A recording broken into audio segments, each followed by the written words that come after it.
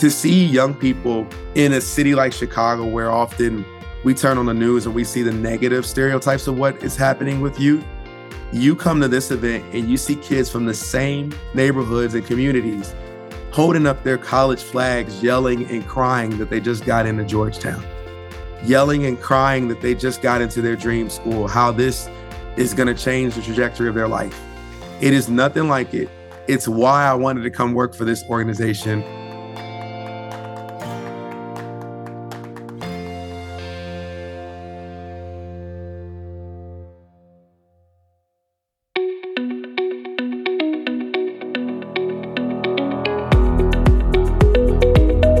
This is Associations Thrive, the podcast celebrating successful associations and their leaders. I'm your host, Joanna Pineda, CEO and Chief Troublemaker at Matrix Group International. Listen in as top association executives tell all, revealing the creative and innovative ways they're increasing membership, generating revenue, nurturing engagement, and reimagining their organizations. By the way, if you've launched a new initiative, created new member services, or updated your governance structure and are seeing great results, I want to hear your story, and so do my listeners. I'd love to have you as a guest. Go to podcast.matrixgroup.net and apply to be on Associations Thrive. Now let's dive into this week's show. Today, I'm speaking with Jeffery Beckham Jr., CEO of Chicago Scholars. Jeff, welcome to the show. Thank you. Thank you for having me. Jeff, tell us about Chicago Scholars. Yeah, at Chicago Scholars, we uniquely select, train, and mentor academically ambitious students from under-resourced communities to complete college and become the next generation of leaders in their communities, their neighborhoods, and hopefully the country. Jeff, there are a lot of organizations devoted to helping first-generation college students. How is Chicago Scholars different, and why are you needed in Chicago? Yeah, it's interesting. In Chicago, you literally can drive a 5-mile distance between a neighborhood like Inglewood to Lincoln Park and see almost a 30% life expectancy gap. At Chicago Scholars, we believe your zip code shouldn't determine your life outcomes. Our scholars come from some of the most underrepresented, under-supported communities in the city. And our organization for the last 26 years has surrounded them with mentorship, college counseling, access to jobs, and resources so that they can develop their whole potential. I often say we're the Miracle Grow, and we do everything to pour into these young, amazing flowers built and rooted in concrete jungles to grow and thrive. We clear the weeds. We do everything that we can to make sure that they're able to thrive. And I think the organization has done it in a way that's rooted student first and considering the young people first of mind with the thought and mindset to get them back to the city to lead. Jeff, you've got an interesting model that you guys call the 7-year model. Tell us about this and how does it work? Yeah, when we talk about it, people often think we're a little nuts because 7 years is a long time. But if you've done high school to college, that pathway, it goes relatively quickly. So we work with students at the end of their junior year of high school. They apply in the junior year. We start with them, and in that senior year, it's pretty intense. They are required to be part of a cohort of 8 to 10 kids. They have 3 adult volunteer mentors. They have a dedicated college counselor, and we spend time with them on the career exploration and college exploration process. We actually have students apply early to school, and then when they get in the first year of college, we're still pretty hands-on. That's when that mentor stays with them, and we go from the group mentoring model to a one-to-one mentor-mentee relationship. After that, it really becomes more of a choose-your-own adventure where students are away at school and they can opt into optional programming we have. We have an internship program. We have a jobs readiness program. We have all kinds of things and partnerships we've built with companies in Chicago and around the country to let students find their way. And so we say it's very intense in those first 2 years. And then the next 5 is really come talk to us when they need us. Typically what we see is in the junior and senior year, students always come back because now it's time for the job and they leverage that relationship with the mentor or our board of directors or our 200 plus corporate partners who have opportunities for the young people as well. Jeff, this is astonishing. So there are many organizations that maybe help students get into college. And once they're in college, it's kind of like good luck. Your full life cycle. You start in high school, go through college, and then help them find a job. Yeah, And that's why it's 7 years. exactly. That must take a lot of people to really manage this whole endeavor. You would think. So give us a sense of scale, right? So how many staff, how many volunteers, how are you making this happen? Yeah, I mean, you would think it would take 100 plus people at least, right? No, we do this with an amazing staff of 50 full-time staff members, 25 part-time counselors, 400 volunteers every year who help us with all of our events, Wow. 200 mentors, 30 board members, 30 associate board members, and an alumni leadership association that we've built up over the years where the alumni are now coming back and mentoring. We have 4 alum on our board helping govern the organization. So you can see it's definitely built around this idea of continuity of leadership and tiered mentorship. Ah. Jeff, give us a sense of scale. How many students are in your program currently? So currently we have over 5,000 students. There are 3,300 students currently in college.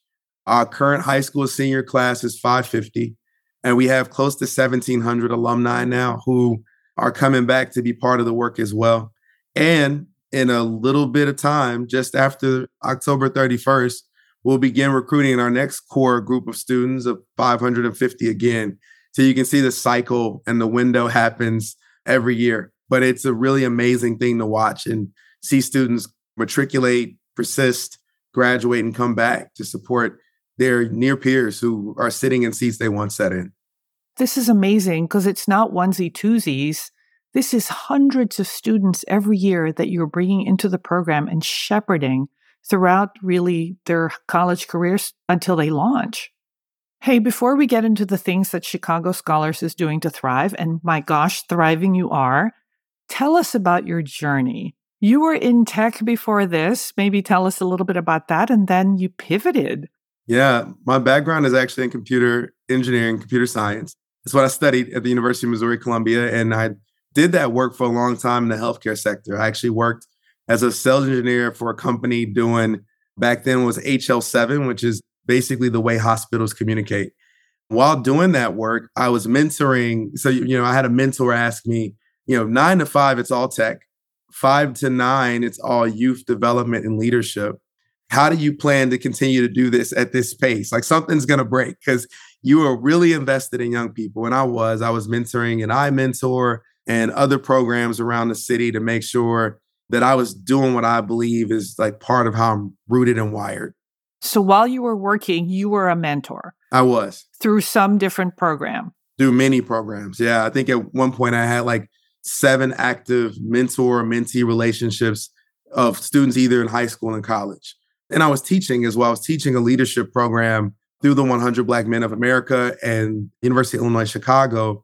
I ran that program for 4 years. It was a program called Pathways to Success that was funded by Fifth Third Bank. And it was a career and exploration program for young people that was a 12-week program where students were brought in to really explore opportunities to learn about themselves. So that kind of gave me the baseline of why I was so in love with this work, and seeing and watching young people develop and thrive was something that kind of took a hold of me in a way that I didn't imagine. Tell us about the pivot. How'd you end up at Chicago Scholars? Yes, I was doing that work, and I did a leadership program through Booth and University of Chicago Booth School of Business and the Urban League called the Impact Program. I had a mentor, Dr. William Towns, who kind of set me down and helped me see that there was an opportunity to do the work that I loved every day. He also helped me to craft a leadership action plan to figure out what the pivot steps would be to get from full-time tech to nonprofit leadership. It was supposed to take 5 years. It took a year. Wow. Network and relationship. I was friends with the former CEO of Chicago Scholars, and they had a role, vice president of Korean leadership development. What's interesting in that story, Joanna, is that I actually told myself when I first saw it posted I wasn't qualified. And so I decided not to apply for the role. I saw the role posted again 6 months later. They'd done a search. They couldn't find anyone. And I said, well, why not me? I took a shot, took a leap of faith, applied, got the role, and found out not only was the work in this type of work uniquely crafted for my skill sets, but it also made me feel so much different than anything that I'd ever done in tech. I felt connected to not just purpose, but like every part of the pieces of skills and things that were in me that I wasn't able to use while I was in medical device sales or writing code or even doing selling for the healthcare company. None of that felt this way. And so when I joined Chicago Scholars, I got in very rapidly, very quickly. I went from being the new VP on the team to the most tenured in about 90 days. We had a lot of transition and turnover. And I got in the trenches with the former CEO to rebuild, restructure, professionalize the organization, and grow from where when I started, we were at 28 employees to where we are now at 50 full-time employees. Jeff, being in tech and then running a nonprofit, two very different things. What skills did you bring to the job and what skills did you need to develop? Great question. I'll start with what I needed to develop. When I got to nonprofit, just a rudimentary understanding of the nonprofit cycle of fundraising. I ran a startup too for a while. So it's eerily similar to cash in, burn rate, cash out, managing your expenses very tightly, knowing with no uncertain terms where you hope to land. It's also interestingly similar to sales, where we can forecast donors and probability to get dollars in to a specific amount to know with a pretty solid, educated guess that we're going to land here. And that's how I ran my book of business when I was a sales rep. So those skills transfer really well. I think the narrative switch in how you talk about the work is a lot different. Obviously, being able to present, being able to understand buying signals, being able to close are all important skills. But it's a lot different when you need to touch, move, and inspire people around a cause or a mission versus selling a widget. And so I had to learn how to pivot my language, how to share and use the power of story as opposed to the power of a product feature to deliver what we need in the end, which is closing and bringing dollars in the door. And so those two, interestingly, like intersections allowed me to use those skills, but also refine them in a way that worked in nonprofit. I think I brought a lot of leadership to the table, and like I've done quite a few leadership development programs over the years to understand and be very self-aware of where my shortcomings are and where I'm strong. You know, if I look at my Gallup Strength Finder, like I'm great at, futurist, activator, strategic, analytical, and woo, right? Those are my skills. Wow. Where I lack is always been in like the people quadrant. And so what I learned before coming to Chicago Scholars was surrounding myself with people who were great at the people part and great at the taking the vision and idea, putting it on paper and building the plan around it. And so I'm really fortunate to have an amazing team around me who they do that better than anyone I've ever seen, which is why I think we've been so successful as an organization. Jeff, what an amazing story. Let's turn to Chicago Scholars. How are you funded? Well, right now we are all currently funded by private donors, corporate gifts, and grant makers. So no state or federal funding. This all comes from the community. Wow. Yeah. I bet a big part of your job is fundraising, and that's probably really different from being a mentor. So much. And maybe even leading a startup, it's so different. So how are you managing that, and how do you develop those skills?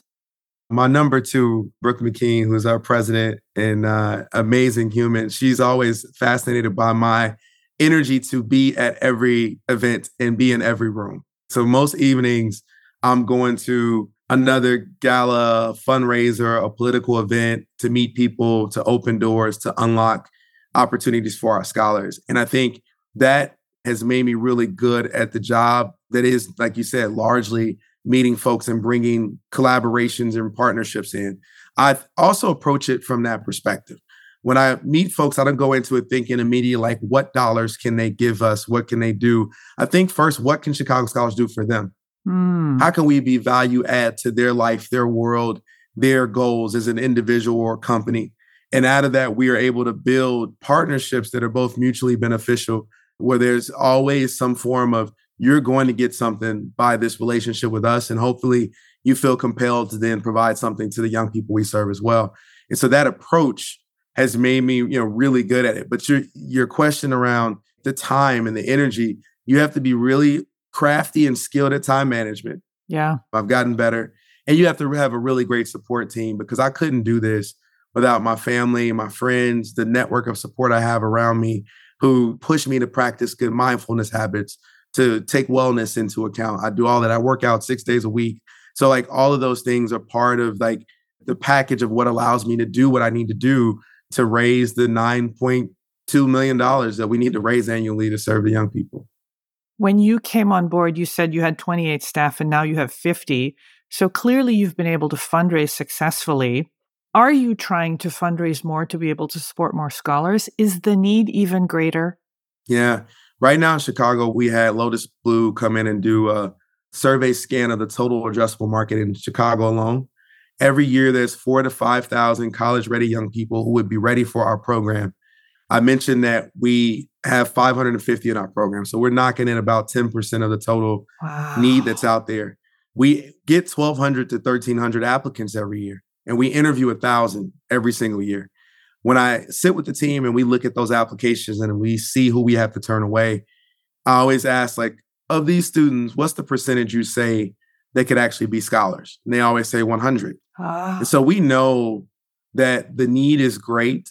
The resources are scarce, right? Especially in time and an environment with inflation, the cost to do everything is doubled from where it was when I started in 2018. Yet we are still growing, still seeking to think about scale responsibly, because there's this thread in nonprofit of sustainability and scale. We want to be able to do both, right? Sustain the organization for the future, years to come, but also help more young people.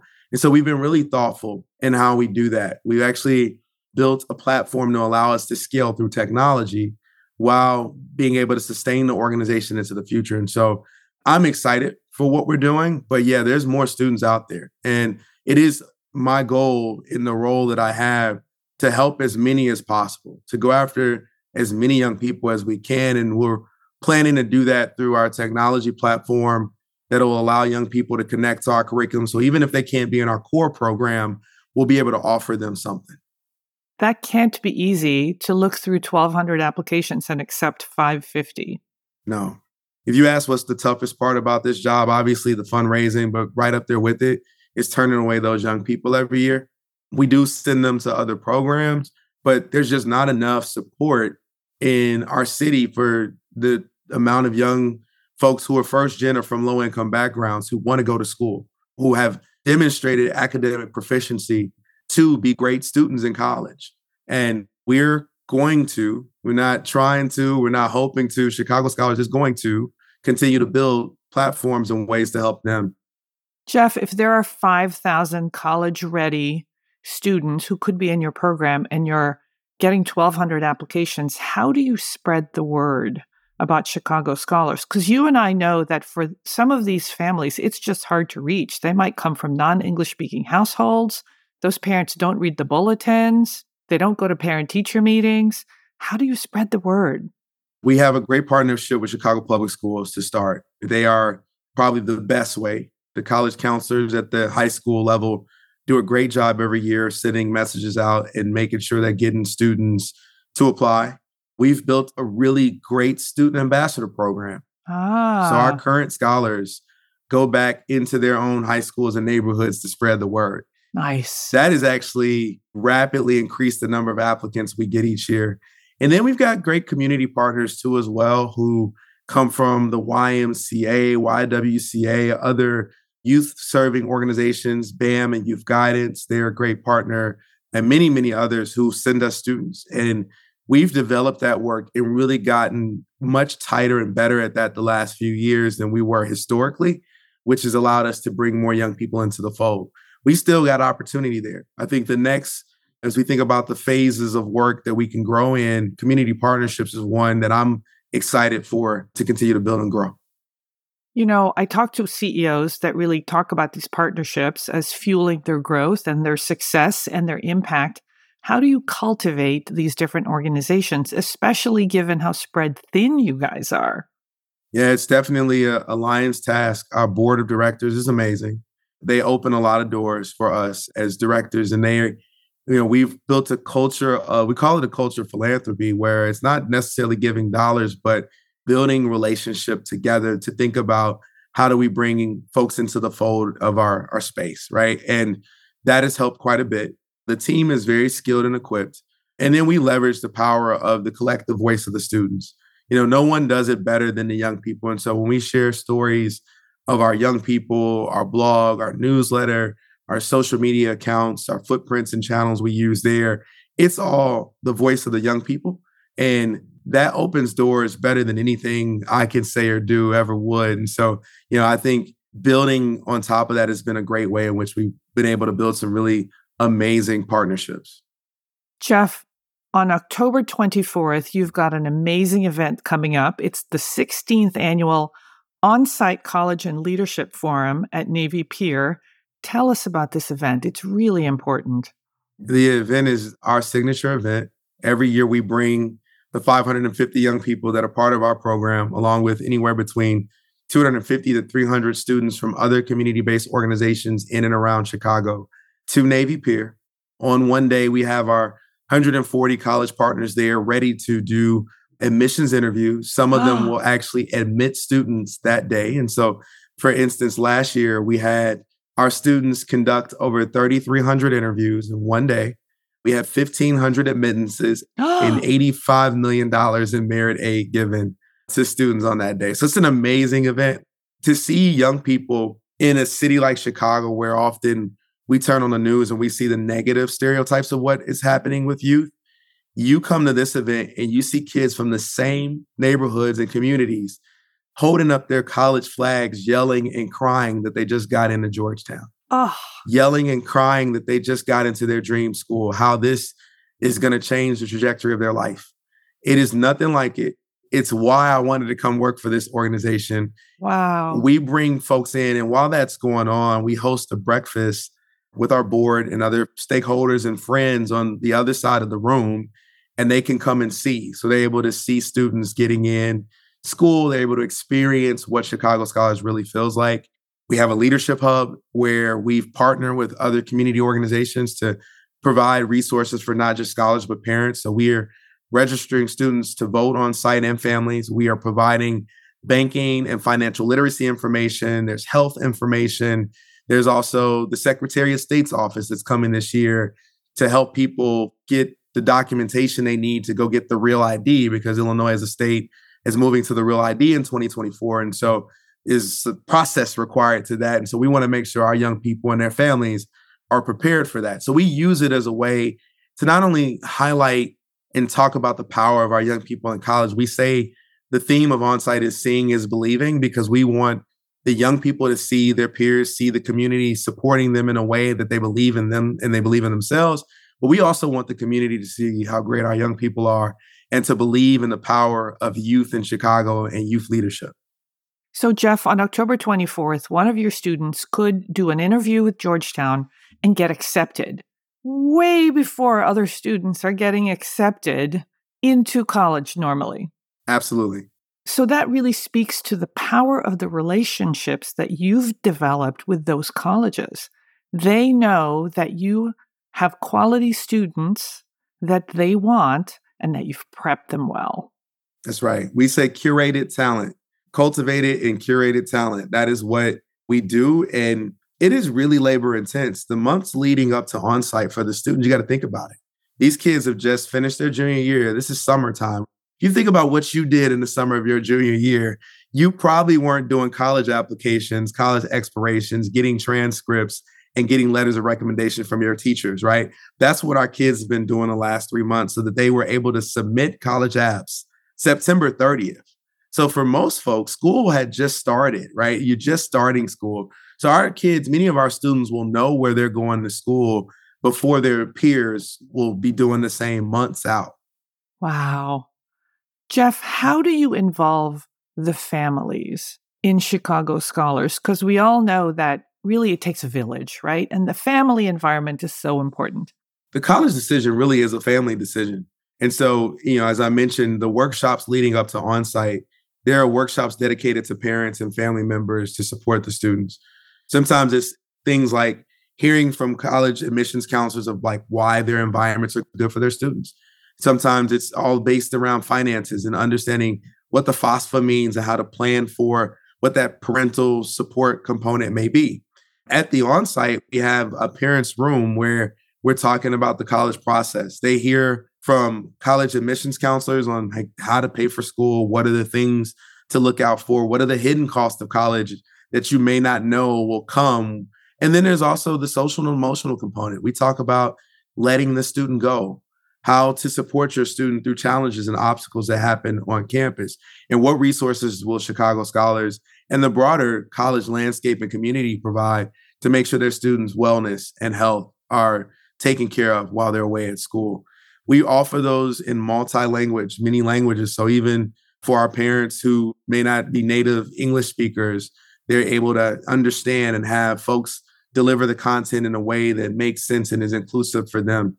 We started doing that about 3 years, well, taking into account the 2 pandemic years, maybe 5 years ago, we started building this out to make sure that we included families into the decision, because we saw for a lot of our first generation students, there was apprehension to leave home, to leave the city, to leave their parents. And so by including parents in that process, we can make sure that students are able to go to their dream schools, whether they're in Chicago or they're going to Yale, Harvard, Howard, or USC. They have an opportunity to go to the school that will be the best fit and match for them so that they can thrive and graduate. Jeff, this is all amazing stuff. If one of my listeners wants more information, where do they go? Yeah, they can visit us on all social channels at Chicago Scholars, and our website is www.chicagoscholars.org. There are amazing scholar stories there. So if you go visit the site, you can actually hear directly from young people about the experience of our program, about on-site, and all the things that we're doing to support young people. Jeff, before we go, I got to delve into something completely different, and that is your life as an artist. When I was doing research for this podcast, I found Jeffery Beckham, the CEO of Chicago Scholars, and Jeffery Beckham, the artist. And I asked you, is that you? And you said yes. So you have a separate identity. You're like Superman, right? With your secret identity as an artist. Tell us about your art. Yeah, believe it or not, I started painting 3 years ago, right at the onset of the pandemic. I did not know it was a skill I had. So as a web developer and a graphic designer, I understand that like the tenets of design and of course, color theory, symmetry, composition. But to apply that to the campus was something that developed when we were all stuck in a house. Yeah. Not married, I don't have children. And so the kids that see us and my kids and my paintings are right along with it. It's been right alongside the work I do at Chicago Scholars, life-changing and life-altering. I've had paintings featured in feature films on every major television network. Wow. I'm always getting pinged on social media that my piece is behind someone on CNN, or just yesterday, a social media influencer with like a few million followers had it behind him as he's doing movie reviews. And so I'm always astonished to see that my art is taking me places that I have not been able to physically go yet. I mean, I've got artwork that's now been in 4 continents and in 9 countries and all over the place. And so, yeah, I love it because it allows me to point a lens back to Chicago Scholars and the work we do there in a way with an audience that we may not typically capture, a global audience who is interested in not just the artwork, but the stories I tell through the artwork, which is usually stories of young people, of youth leadership, of success, of thriving, which is all of the things that we're hoping to do with our scholars and the work we do at Chicago Scholars. So, Jeff, if one of my listeners wanted to see examples of your amazing artwork, where do they go? Yeah, they can follow me as well. It's Jeff Beckham on like all the social channels. And then my art website is artbyjeffbeckham.com. You can see the pieces, enjoy them. If you Google search it, it brings up videos and interviews and a lot of things you can learn about some of the fun stuff that I've been able to do in the art community. Do you actually sleep? I get about 6 hours a night. I do. And my dad he's big on me around rest. That's the support I have. And so I've been really disciplined in learning most of my life, like as a young person. And so I get up in the mornings relatively early and I use that time to read, and then I paint before I go into work. And so it settles me, but it also gives me time to think creatively about problems that may need to be addressed inside of the work as well. And it's been great because I have a great executive coach who asked me a question. She said, when you're creating a painting, how do you know you're making the right move? And I actually told her, I never know when I'm making the right move, but I always know when I've made the wrong one. And she said, well, that same feeling Lean into that as you make decisions in leadership at Chicago Scholars. And it's helped. I know when that's not the right move. I can feel it in the same way I can when I'm painting. And so these lessons of art definitely translate and create a nice intersection in the work that I do at Chicago Scholars. Jeff, this has been an amazing interview. I want to thank you for being on the podcast today. I hope that you'll come back and tell us how Chicago Scholars is thriving and how you're meeting the needs of more students. Thank you. Thank you so much.